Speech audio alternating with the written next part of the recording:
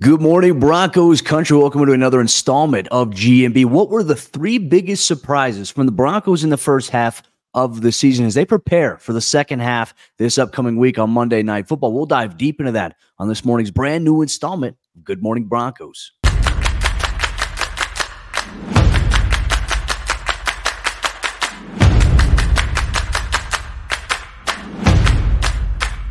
The bye week blues are officially over. The Broncos will play football in just about a week from now as they'll take on the Buffalo Bills on Monday Night Football. What were some of the three biggest surprises that we learned from the first half of the season from a player standpoint? We'll dive deep into all that action on this morning's brand new installment of Good Morning Broncos. Hope you poured yourself a fresh cup of coffee this morning here to watch us on Mile High Sports YouTube page. Mile High Sports is every team, every day. Make sure you check out all the other action and all the other work we have going on, milehighsports.com, for all your daily written coverage and content. And on top of that, here on the YouTube page, you get the Pick Action Roll podcast hosted by Ryan Blackburn covering the Denver Nuggets. We're playing really good to start off the season here. So with that said, Broncos country, hope you enjoyed the bye week. It was really nice, I think, just to have a little bit of a reset, right? I think for the fan base, it was good for them. They were able to enjoy football on Sunday. For me, one thing that I was able to do is I was just able to just reset, not even care about football this past week. And it was nice to just kind of reground myself there. And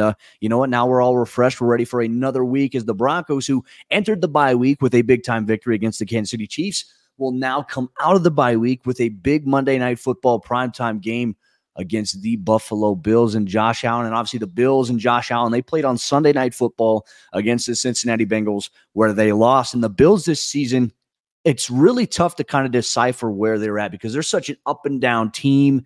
What might the Broncos be able to do? I think they're healthy right now coming out of the bye week. We'll obviously hear from Broncos head coach Sean Payton here in a little bit to kind of set the tone for the week. And then they'll practice on Thursday, Friday, and Saturday. We'll have all the coverage there, milehighsports.com. And then bang, they're going to travel to Buffalo on Sunday.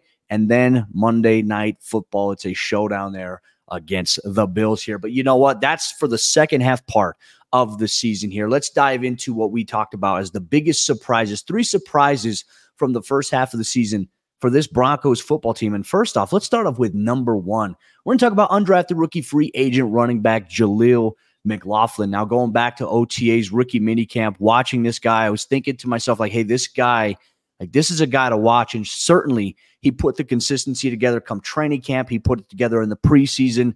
He earned a spot on the 53-man roster. And even in the regular season here, while he's not been the primary back, obviously that's Javante's role here, Jaleel has really kind of emerged and immersed himself into this very pivotal role here for Sean Payton. But I think the question we have to ask ourselves here is, how can he involve him even more? You're going to get what I mean here. But let's take a look at some of the numbers here for Jaleel McLaughlin. We talk about just how consistent he is when he's got the ball in his hands. He protects the football, which is the number one thing you want to do. And look, he's undersized in the NFL, but that doesn't matter. He's so smart in terms of hitting the hole, being patient, seeing the block set up. And then he's obviously very good at planting his foot, changing direction, and getting skinny inside of small holes there. As Brian Baldinger says, it's like smoke through a keyhole when he's running the football here.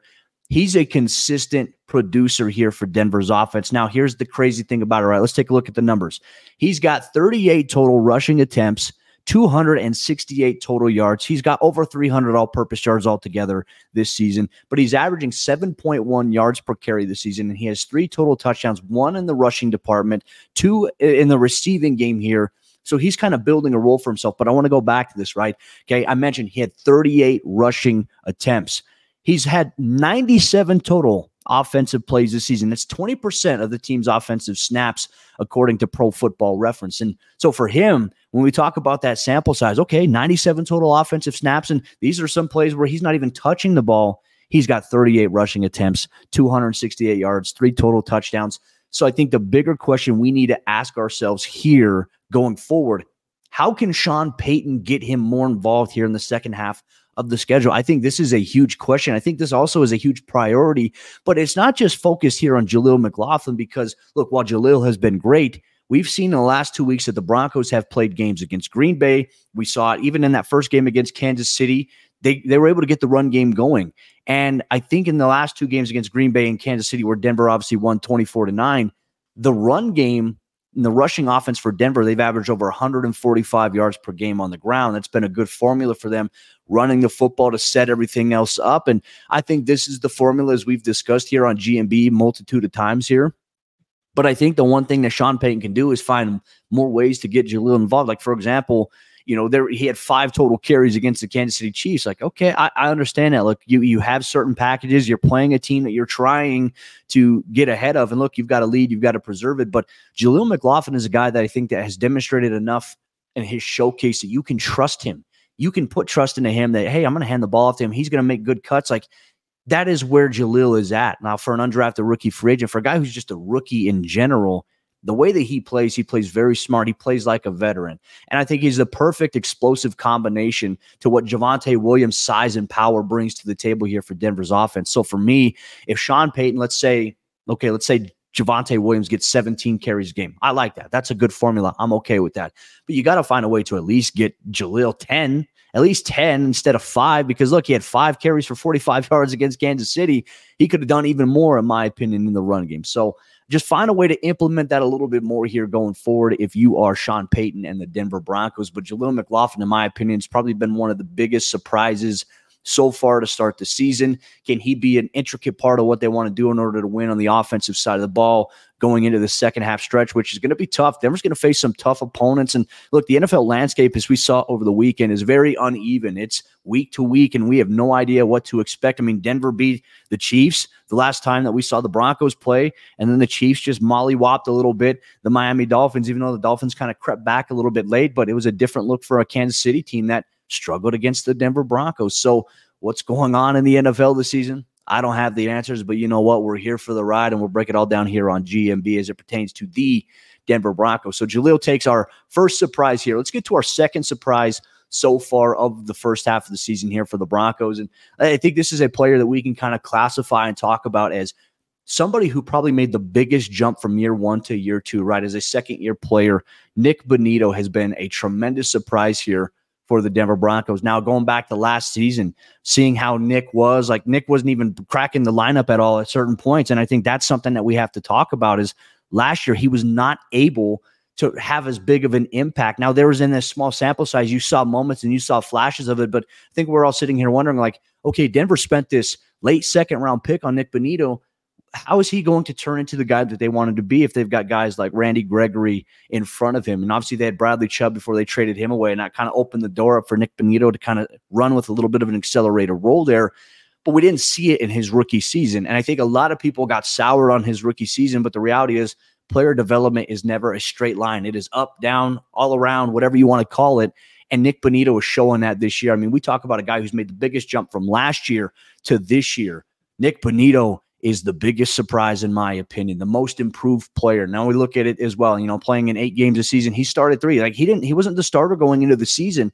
It was Randy Gregory and it was Jonathan Cooper. But since he's emerged into the starting role, and even when he was in the rotation there, like Nik Bonitto was obviously producing at a higher level, which made it easy for the Broncos to say, you know what, we're going to trade Randy Gregory away to San Francisco. We're going to release Frank Clark. We know we have Baron Browning coming back into the mix in the rotation. They added Ronnie Perkins, and the Broncos are investing in this youth movement at the edge rusher position with Cooper and Bonitto being the 2 starters. Bonitto is just showcasing that too, not only just as a pass rusher, you're seeing it also in the run game, right? That was his biggest critique, I think, coming into the NFL, playing in that Oklahoma defense. They had him doing a little bit of everything there. And so for him, the transition is in the NFL, you have to be more disciplined, especially as a pass rusher, not getting too far upfield, not getting caught too far underneath. I think he maintains really good gap discipline, but more importantly, one area that everyone had concerns about was edge contain. He's done a very good job. So let's take a look at his numbers here. 5.5 sacks so far through 8 games of action. He's had 9 tackles for a loss behind the line of scrimmage. So when teams run to his side, they're not having a lot of success doing it. And if he gets a chance to beat the offensive tackle, or if there's a tight end there helping out with the tackle there, he's finding ways to create opportunities in the backfield and bring plays backwards for a negative net gain, which make it a little bit easier for the Broncos defense to maybe adjust on third down, which they have gotten better every single week. So that's a great sign there. 13 quarterback hits so far this season. He's just got the biggest jump overall in confidence, but more importantly, going back to what I said, just a demonstrated confidence, a demonstrated consistency in gap discipline. edge contain, and getting after the quarterback, a relentless motor there. You love to see that. Now they added Baron Browning back into the mix, coming back healthy. Denver's pass rush should be something to watch here for Broncos country going into the second half of the season here. But Broncos country, we also have to ask ourselves here, what is the third biggest surprise? Who stood out the most for the Broncos in the first half of the season that's maybe not getting a lot of praise overall? Well, you'll get all that on today's installment of Good Morning Broncos. Real quick, let me tell you about the sponsor of today's episode of the show. That's our good friends over there at Superbook Sports. Win a trip to the biggest football game of the year, courtesy of Superbook Sports. Superbook will fly you and a friend to Las Vegas for February's championship game. They will also give you 2 tickets to the game plus a 3-night hotel stay. All you have to do is place a $25 same-game parlay between now and January 7th, and you're automatically entered to win. So wager and win a super trip to Las Vegas, courtesy of Superbook Sports. Visit superbook.com for terms and conditions.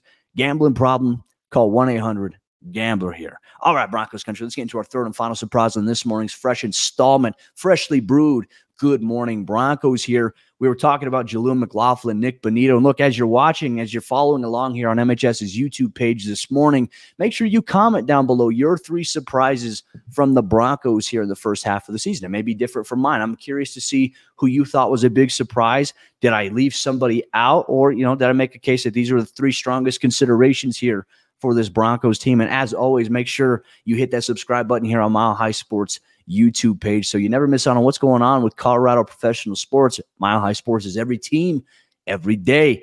Our third and final surprise on this morning's installment of Good Morning Broncos, we're taking a look at offensive lineman center Lloyd Cushenberry. Man, we talk about a guy who's, in my opinion, I think the fan base has been frustrated, for the last couple of years with Lloyd Cushenberry because there's areas where maybe he was getting out leveraged, physical strength was being, a little bit dominated through the first part of his career. But we talk about a guy who's also made huge strides this season, I think, in Sean Payton's offensive scheme. I think Lloyd Cushenberry is playing the best football of his career right now, not allowing a lot of pressures, not allowing really any sacks so far on the season. And I think that he working alongside Ben Powers at left, Quinn Miners at the right guard spots, I think these 3 guys have a very good dynamic between them if you watch it, especially in the run game. Look, Denver's run offense, the run blocking has gotten significantly better week over week. But when you look at in situations where you need something from Lloyd Cushenberry in pass pro, he's bringing it. And look, he put on some weight this offseason. He got stronger, noticeably stronger in the offseason. He's playing the best football of his career so far. And I think it's another example that development of a player is never just a straight line. Like Lloyd, I think, had his rookie season. He started on the line. He went down a little bit. He went up the next year. He went down a little bit. Now he's I think he's seeing a little bit of a bigger rise in his career arch here. And now look, this is a big year for him. This is the final year of his contract in Denver, but I think he's playing himself right now into a contract extension here for the Broncos. And I think one thing that we can see that's a notable difference here is that for the first couple of years of his career, we've seen the Broncos offensive line. I think a lot of this too is the struggles of Dalton Reisner, the inconsistencies of the offensive line across the board, not just on Lloyd Cushenberry.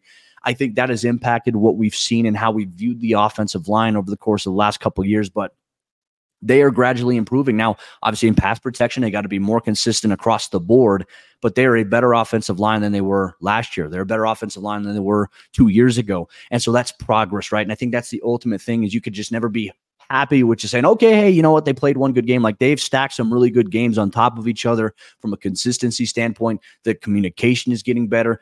The offensive line is staying healthy. Like that's a huge consideration here. And more importantly, Lloyd Cushenberry is getting the ball to Russell Wilson. You're not seeing any low snaps. You're not seeing any snaps that are going high. You're not seeing any snaps that go to the left or to the right. It's perfect to the base of where Russ needs it out of shotgun.